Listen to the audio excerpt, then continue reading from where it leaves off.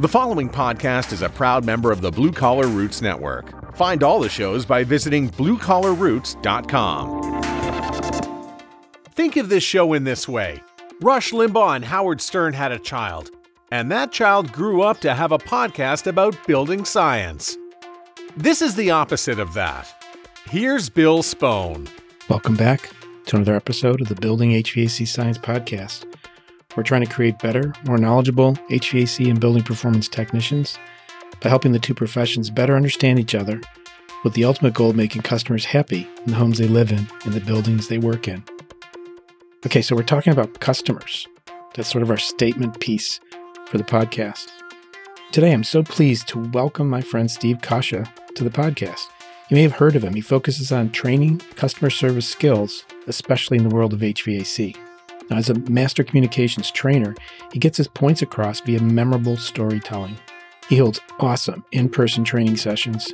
Now, he's been to True Tech Tools twice to train our team. And he has books, newsletters, materials, videos, all of which can be found through his website and YouTube channel. And there's links in the show notes. His 3 key principles of customer service problem handling are contain, qualify, and correct. A lot of what he teaches might even be considered life skills. You need to get a dose of Steve if you can. You'll find Steve presenting at conferences and in the media and other videos via other organizations like ACCA and the New Flat Rate. Just look around. You can get a dose of Steve fairly easily. So let's branch off here and get into the conversation with Steve Kasha about creating superb customer service. Good morning, Steve. Morning. How you doing there? Good. How are you? Terrific, Bill. Where are you calling in from? Where do you call home? Just outside of Philadelphia in Delaware County, which is in southeastern Pennsylvania. That's great. We're going to talk today about soft skills disciplines for career success. And I think it's always interesting to explore what led the arc of your career to this point. Do you think there's anything as you were growing up that you could look back and say, hey, I think I'm here because of something you experienced or did when you were younger? Yes. The main pivotal point occurred just over 30 years ago when I administered a factory recall for a consumer electronics company for whom I was the service manager. We had a defective printed circuit board, and once the failure rate exceeded 45%, I was told to get them all back to the factory. And when that happens with a product that cost almost $2,000, you've got upset customers, some of whom go to the Better Business Bureau or their state attorney general, or they contact a lawyer. And you start to get these interactions that are not pleasant. And at that time, I was just a guy in my early 30s. And that expression, what doesn't kill you makes you stronger, it played out for me because I was getting beat up every day, getting threatening letters from lawyers and, again, all these claims from Better Business Bureau. And you handle things one at a time. And a couple of things I learned during that factory recall was always make yourself doing something constructive for the customer, even if it's not what the customer wants. Put yourself in a position to be offering options and solutions. And here's the phrase that made the most difference was, here's what I can do. And when you're saying what you can do and you're doing it with a level of honesty and sincerity, customers feel he's not giving me what I want, but I can tell this guy is really trying. That was what I learned. It didn't happen overnight. It was months of enduring this factory recall. But after the whole thing was done, which took a while, I came through that situation much better informed and with disciplines I felt I could write about because I felt I had gained knowledge very few people had in the service industry. So this is like 1989, 1990. And there really wasn't a lot of books out about service or videos. It was something you did by picking up the phone. And back then they assumed anyone could pick up a phone. Just hire people, put them on the phones and let them talk to customers. But I learned there were disciplines involved in that. And I started to write about it. I published magazine articles. And then after a couple of years, got the crazy idea to write a book. And that was a separate story, just trying to get published. And the first book was published in 1992. But I would say where I am today hinges back to that pivotal time of enduring something that was very ugly, very personally adverse. But if you can come through the other side okay, you've got some assets that you can use for future career development. We've had similar experiences at TrueTech going back where we had some defective product, and it seems like as long as we approached it in a similar fashion, we could actually build a relationship. Coming out of it, the relationship actually was stronger, has been stronger. That is the thing I found also. And what I learned repetitively was when you take an emotionally upset customer and listen, convey empathy, be an active listener, that emotion inside the customer is what will actually turn them towards you, because when they feel someone really cares, now they latch onto you emotionally. And there's a 180-degree difference between being upset with the company and feeling like I'm always going to buy from this company now because I know they can help. And emotions really can work to your advantage if you're constructive in the listening, the empathy, conveying options, and being honest and sincere about it.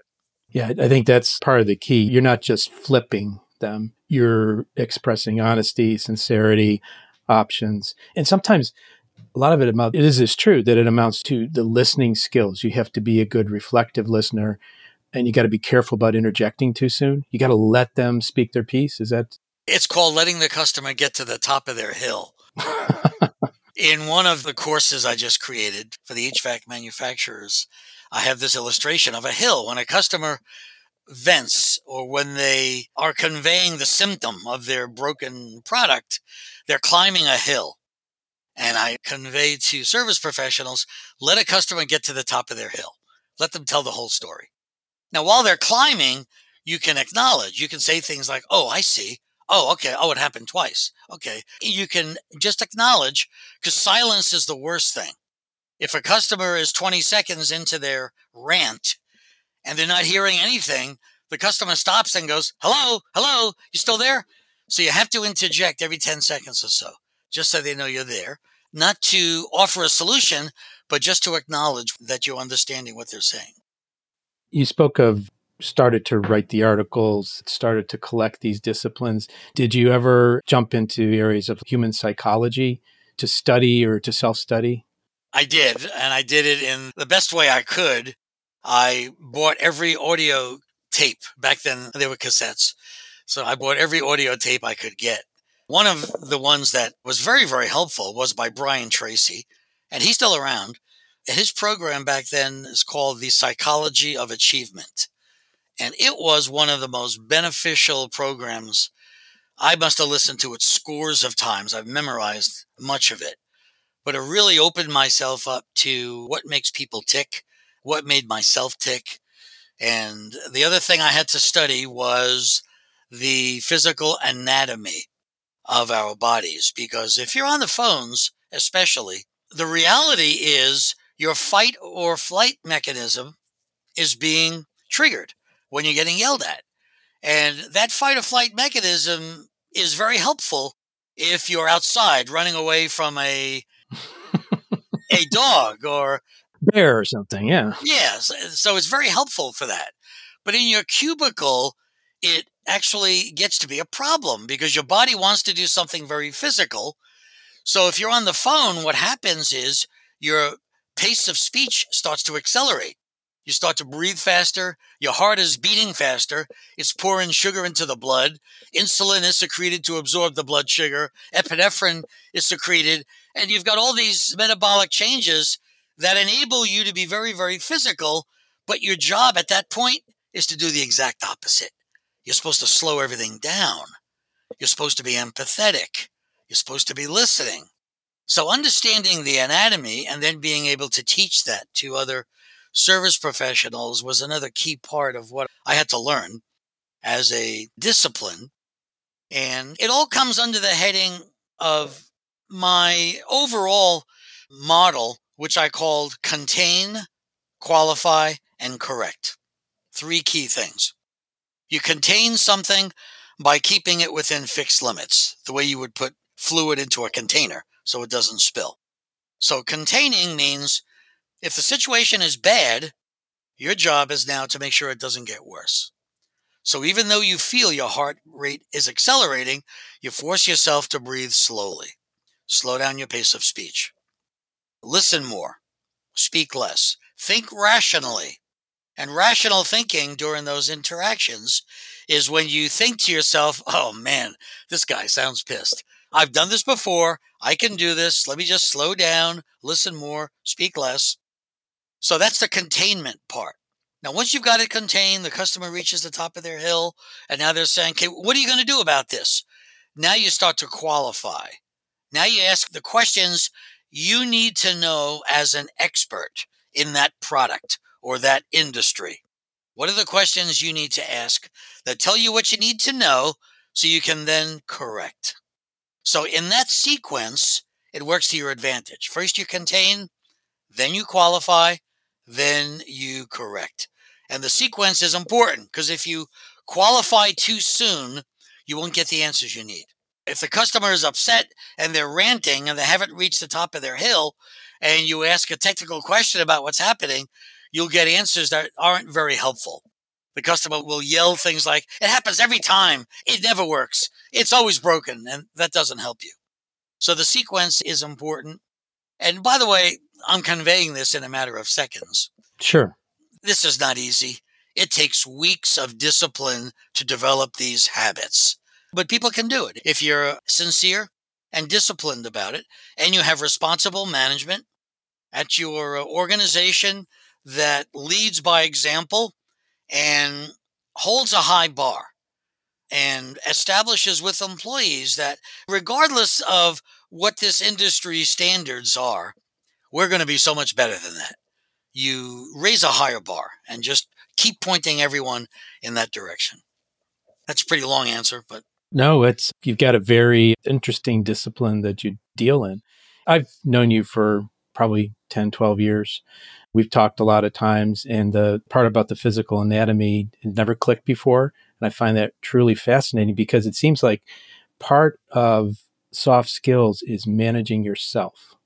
How much would you say is managing yourself? 50-50 versus managing the customer and the interaction?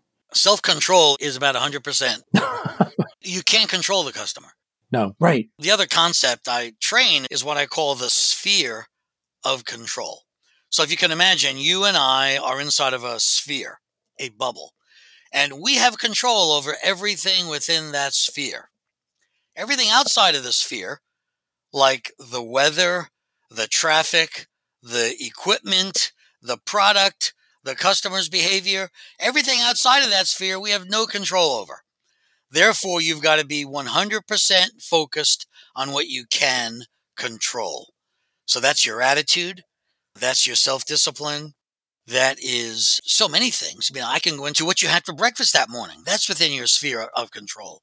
Making sure you're eating enough protein in the morning, which is the mental food that your brain needs to operate well. It only takes like 3 seconds to blow it.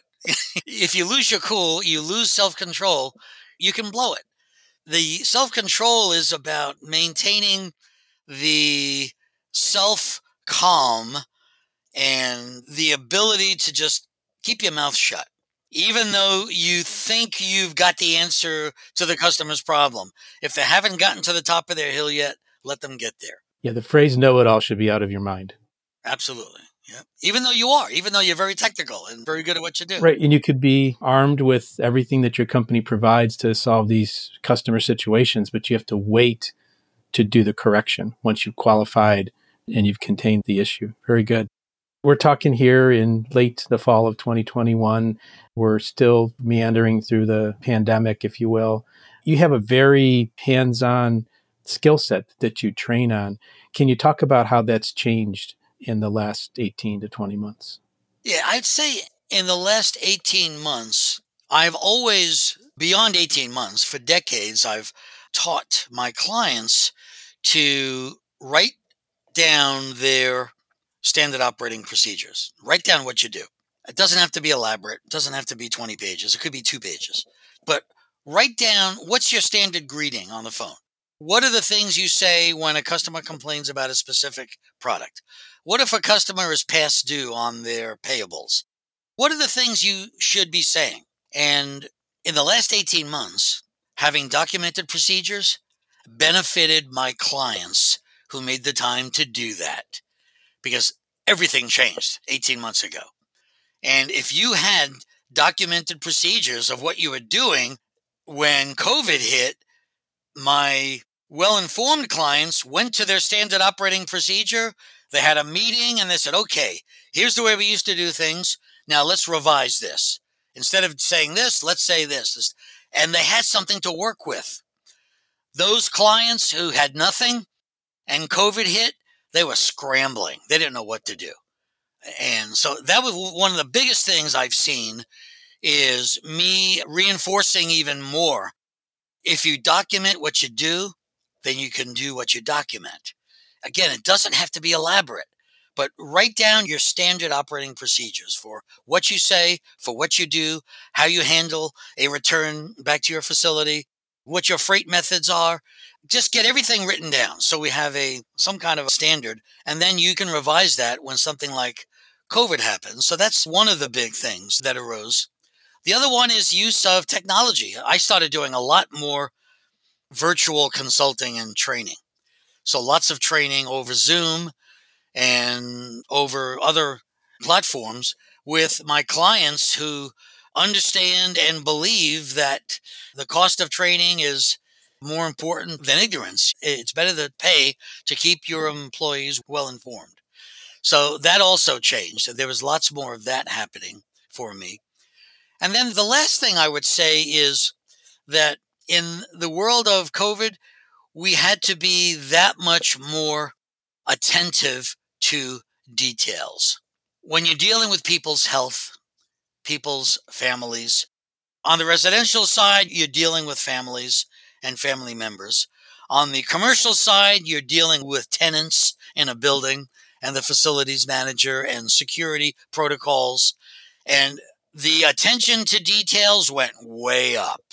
People were much more attentive to what you were doing now. So my clients had to be better about their pre-arrival calls, about being outside a customer's home and before they enter saying, are there any rooms that you want me to stay away from? Is there anything? Just assume the customer is hypersensitive to the whole COVID thing.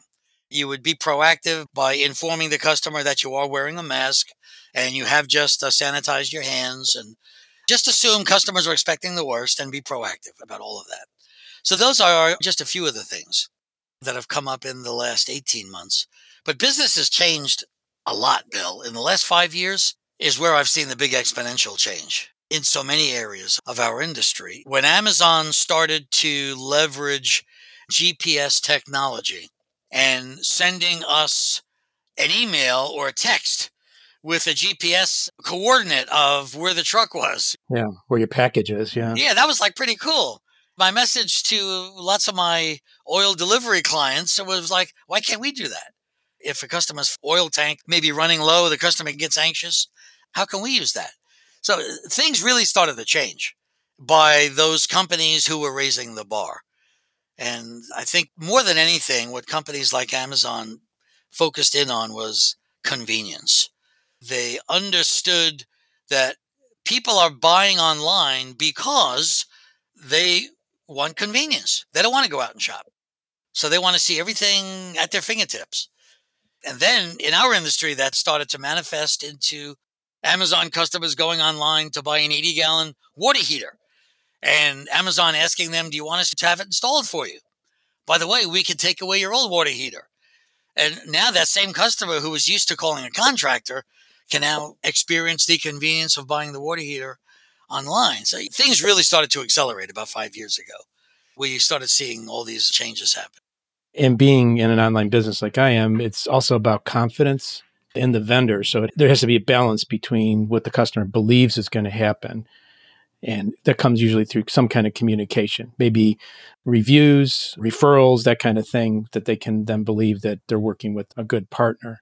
Is that any aspect of the soft skills? Do you ever incorporate that into your training, getting the review information back from customers? Oh, yeah. When I started to see all these changes being driven by customer convenience, I came up with this model for how the better we are internally among ourselves, how we share information with our coworkers, with other departments. When we use information from the field consistently on what customers are saying, you won't get 100% return on that. But when you get it and you use it and you apply it and you share it, again, internally, the consistency we develop internally about our standard operating procedures, our methods of doing business.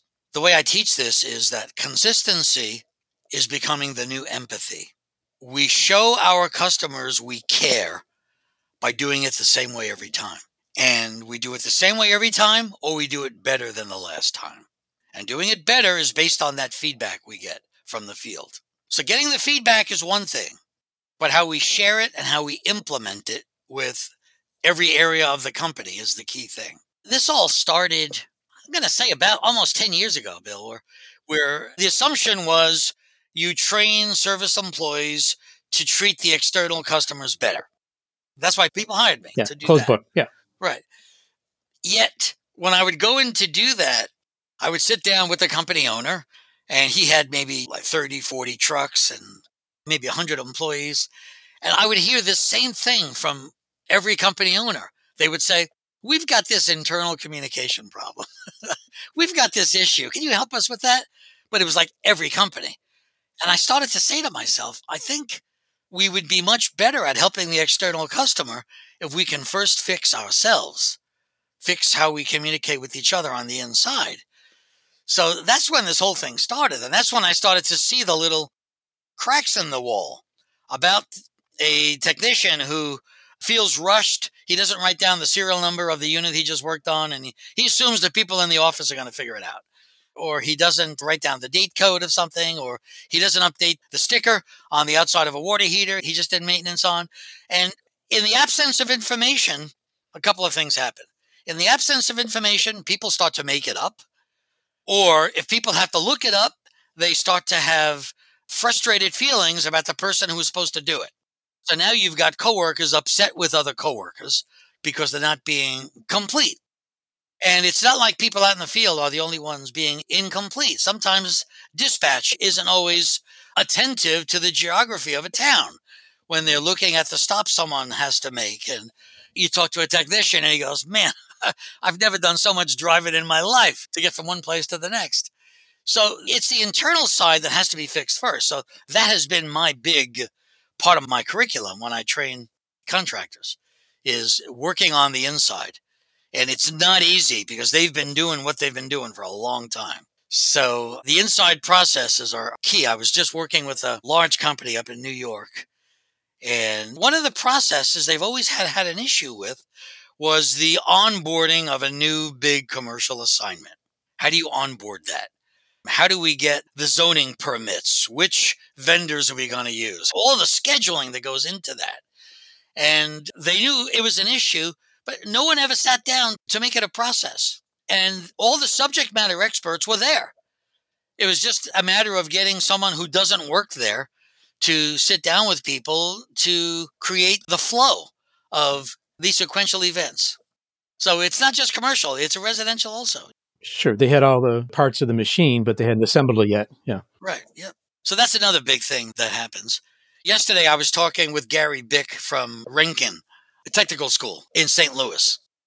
So they train hundreds of mechanical technicians there.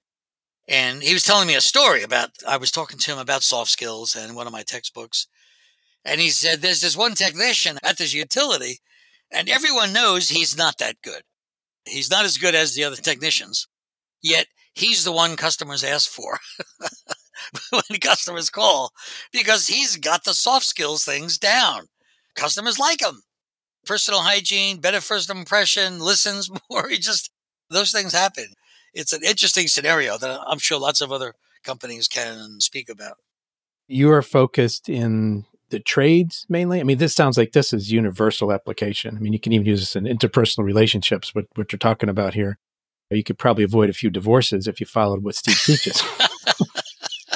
You do focus on the trades, though. That would be... Yeah, on the mechanical trades, it's more of a marketing focus. When I wrote the HVAC customer service handbook, not knowing it was going to become what it has, it taught more than 200 colleges, I chose that mechanical industry as my focus. And then specific to entrepreneurship, what I learned was having a niche and excluding other industries is actually a better strategy than trying to be everything to everyone. So niches are very, very deep. I would say they're almost bottomless. So they're very narrow, but they're very deep. So it's worked to my advantage. People are always saying to me, well, why don't you write another version of your book for this industry and that industry? Because I've got so much work in this industry.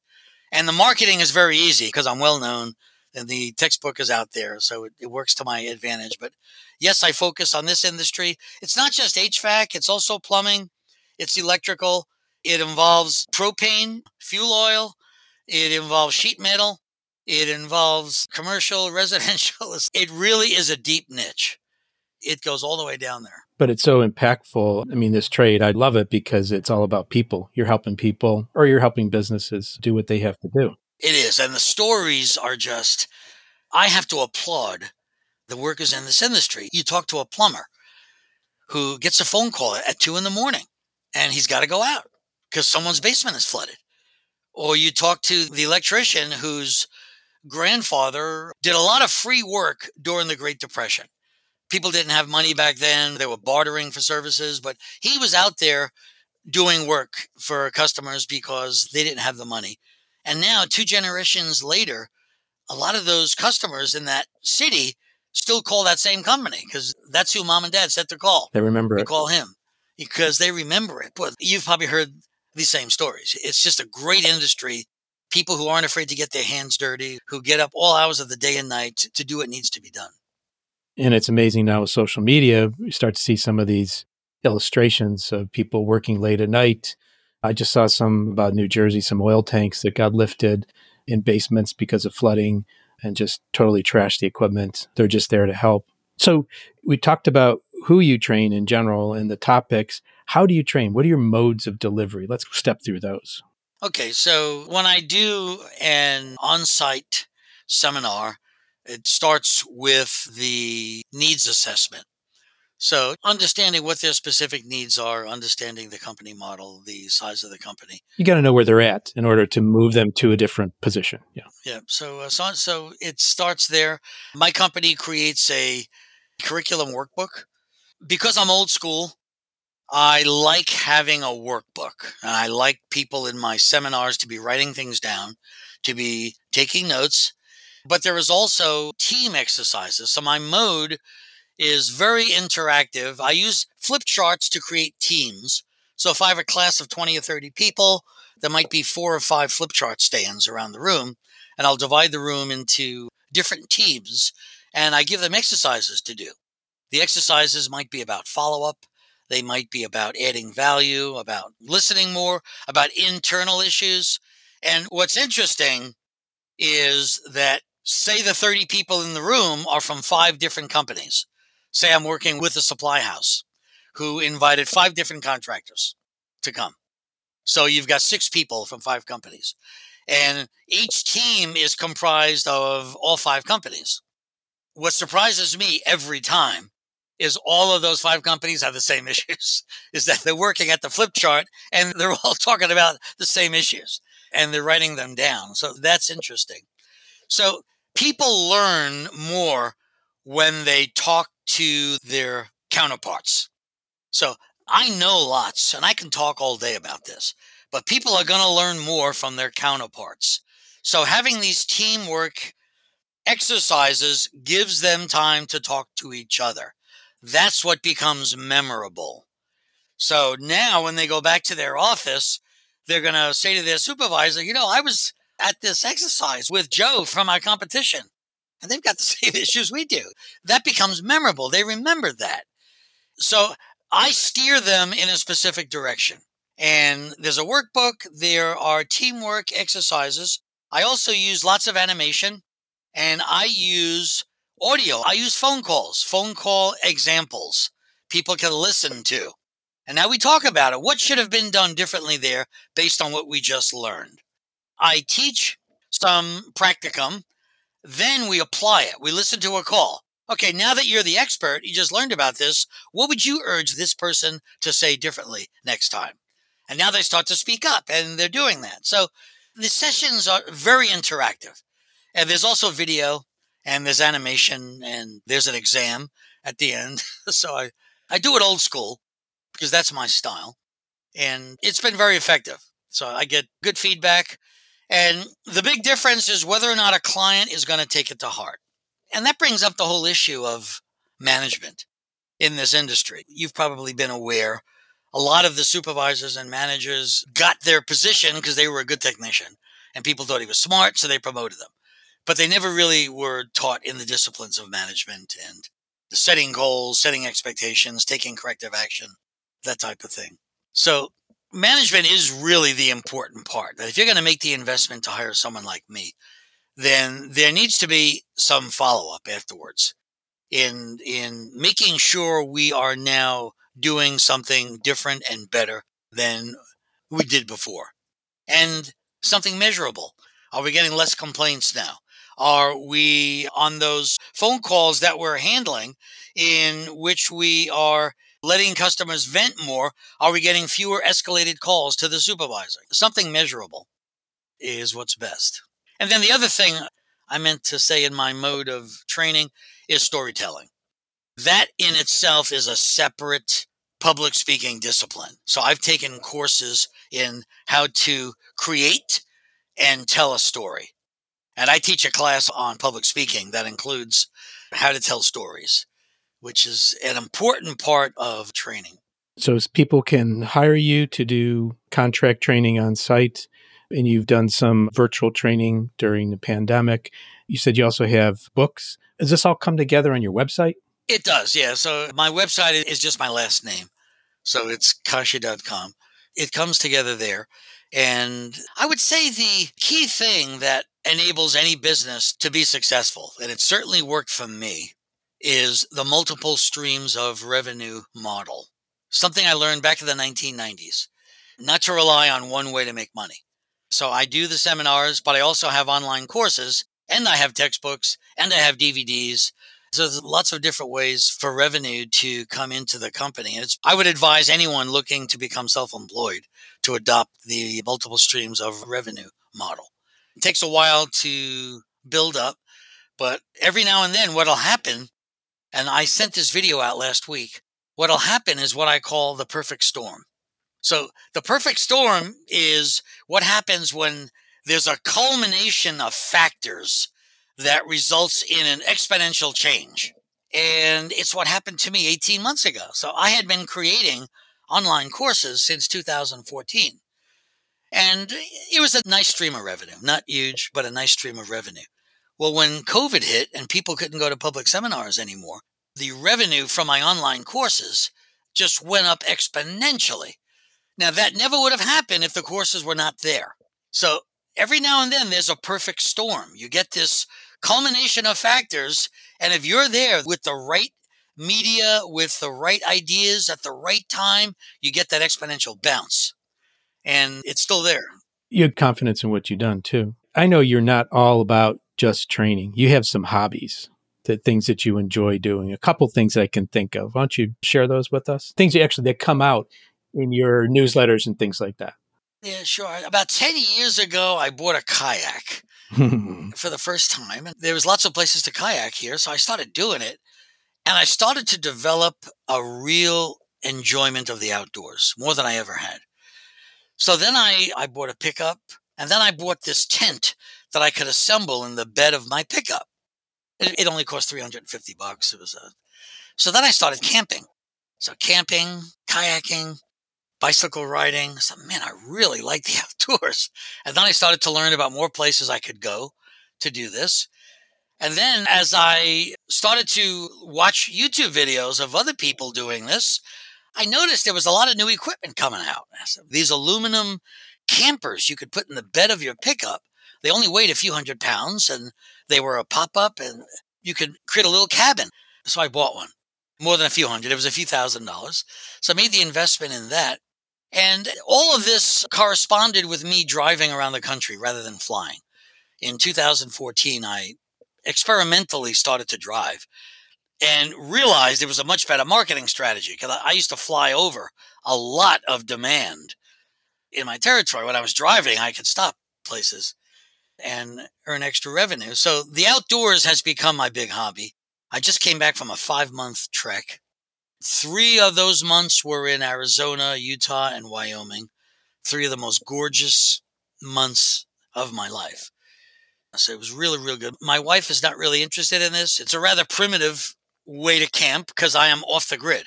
I've got 2 solar panels on the roof of my camper, a 3rd solar panel that can go outside. I've got 5 lithium batteries. I've got extra water containers. So I can be totally off the grid, which can be primitive. But I'll tell you, if you like the outdoors, man, it's cool. It's good. Being in touch with nature, does that help in your creative aspect? Because you're always working on new materials. Is your mind clear in things that you can go back to work with a renewed vigor? Absolutely. It's not just for work. It's also for my life. You get to sum things up for yourself and you get to think of thoughts you haven't thought in a while.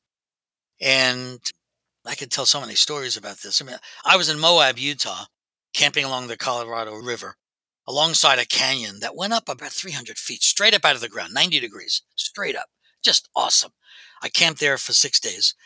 And my big concern during that time was, I hope I never forget this. I always want to remember being here. Those are the thoughts you have that something you're experiencing is so profound to your life, you don't ever want to forget it. You also love music. I've seen you perform. Yeah, I do. I was a professional musician back in the 1970s. However, because I started practicing again about 10 years ago, I've become a better piano player now than I was back then. I'm playing more classical pieces. I've really developed an affection for George Gershwin and his style. And I don't play as well as he did, but boy, I love his compositions. I mean, the way he puts notes together. Boy, so I enjoy doing that at this stage of my life. That's a nice thing to be able to do. You share some of these experiences in your newsletters and that people can subscribe to that at Kashya.com? Yeah, sure. They can just put their name and their email address in. They'll be part of what I send out. And it all goes together. The whole piano playing thing. For 5 months, I didn't play piano. I was out living off the grid, right? And then I came back and I sat down at the piano and I started playing. Why? Because of muscle memory. Because we develop habits over years. Same thing if you were doing customer service over the phone. If you're disciplined about it, if you develop those habits, you also develop muscle memory. You don't forget those things. So developing good habits and good disciplines is a great success model. I've experienced that at times. Did I just say that? It's like, where did that come from? Yeah. I wasn't thinking that, but it just came out. So there's a lot of trust and faith in self, in others, in developing this communication. This has been a wonderful conversation, Steve. I always enjoy speaking with you. I hope to see you in person soon. My pleasure. I look forward to seeing you also. Any thoughts you'd like to summarize and share with the listeners in summary? The key things to focus on relevant to soft skills and being in a technical industry is that it is the soft skills that will advance your career more than your technical skills. So yes, you want to be a good troubleshooter. You want to learn how to diagnose. However, you will be promoted and you will be valued based on your soft skills more than almost anything else. So focus on that and focus on the reality that we must keep reading new books, taking new certifications, learning new strategies, because nothing ever stays the same. Life is in perpetual forward motion. So we've got to keep learning and advancing ourselves. When you think you're in a static mode, that you're staying the same, you're actually going backwards because everything else is going forward. So those are the things I can use as a summary for this. Excellent. Well, again, like I said, I enjoyed this. I hope our listeners enjoy this, get something out of it. And of course, go to Koscia.com, COSCIA.com. Learn more about what Steve's got to offer. Sign up for his newsletter. It's free. And he is always sharing little tidbits that I find enjoyable. And that's why he's on the podcast, is because I kept seeing these things going, man, I got to get this guy's knowledge out there. I got to share with more people. This is really great stuff. Terrific. Well, thank you so much for inviting me, Bill. You're welcome. I'd like to thank you for listening to this episode of the Building HVAC Science podcast. If you like what you heard today and you're not subscribed to the podcast, please consider doing so by typing Building HVAC Science and clicking that subscribe button. If you want to keep with other things that I find interesting, follow what we do on Facebook by typing in Building HVAC Science into the Facebook search bar. There's a lot of other great trade-related resources and influencers out there: HVAC Our School, HVAC Shop Talk, Stephen Reardon's channel, HVAC Reefer Guy, Tool Pros, Service Business Mastery, Quality HVAC, HVAC Overtime, HVAC Our Videos, Corbett and Grace Lunsford, and of course, AC Service Tech, Craig Migliaccio, coming up on another episode of the Building HVAC Science podcast. Again, thank you for listening here today. The Building HVAC Science podcast is a production of TruTech Tools Limited. Until next time, take care.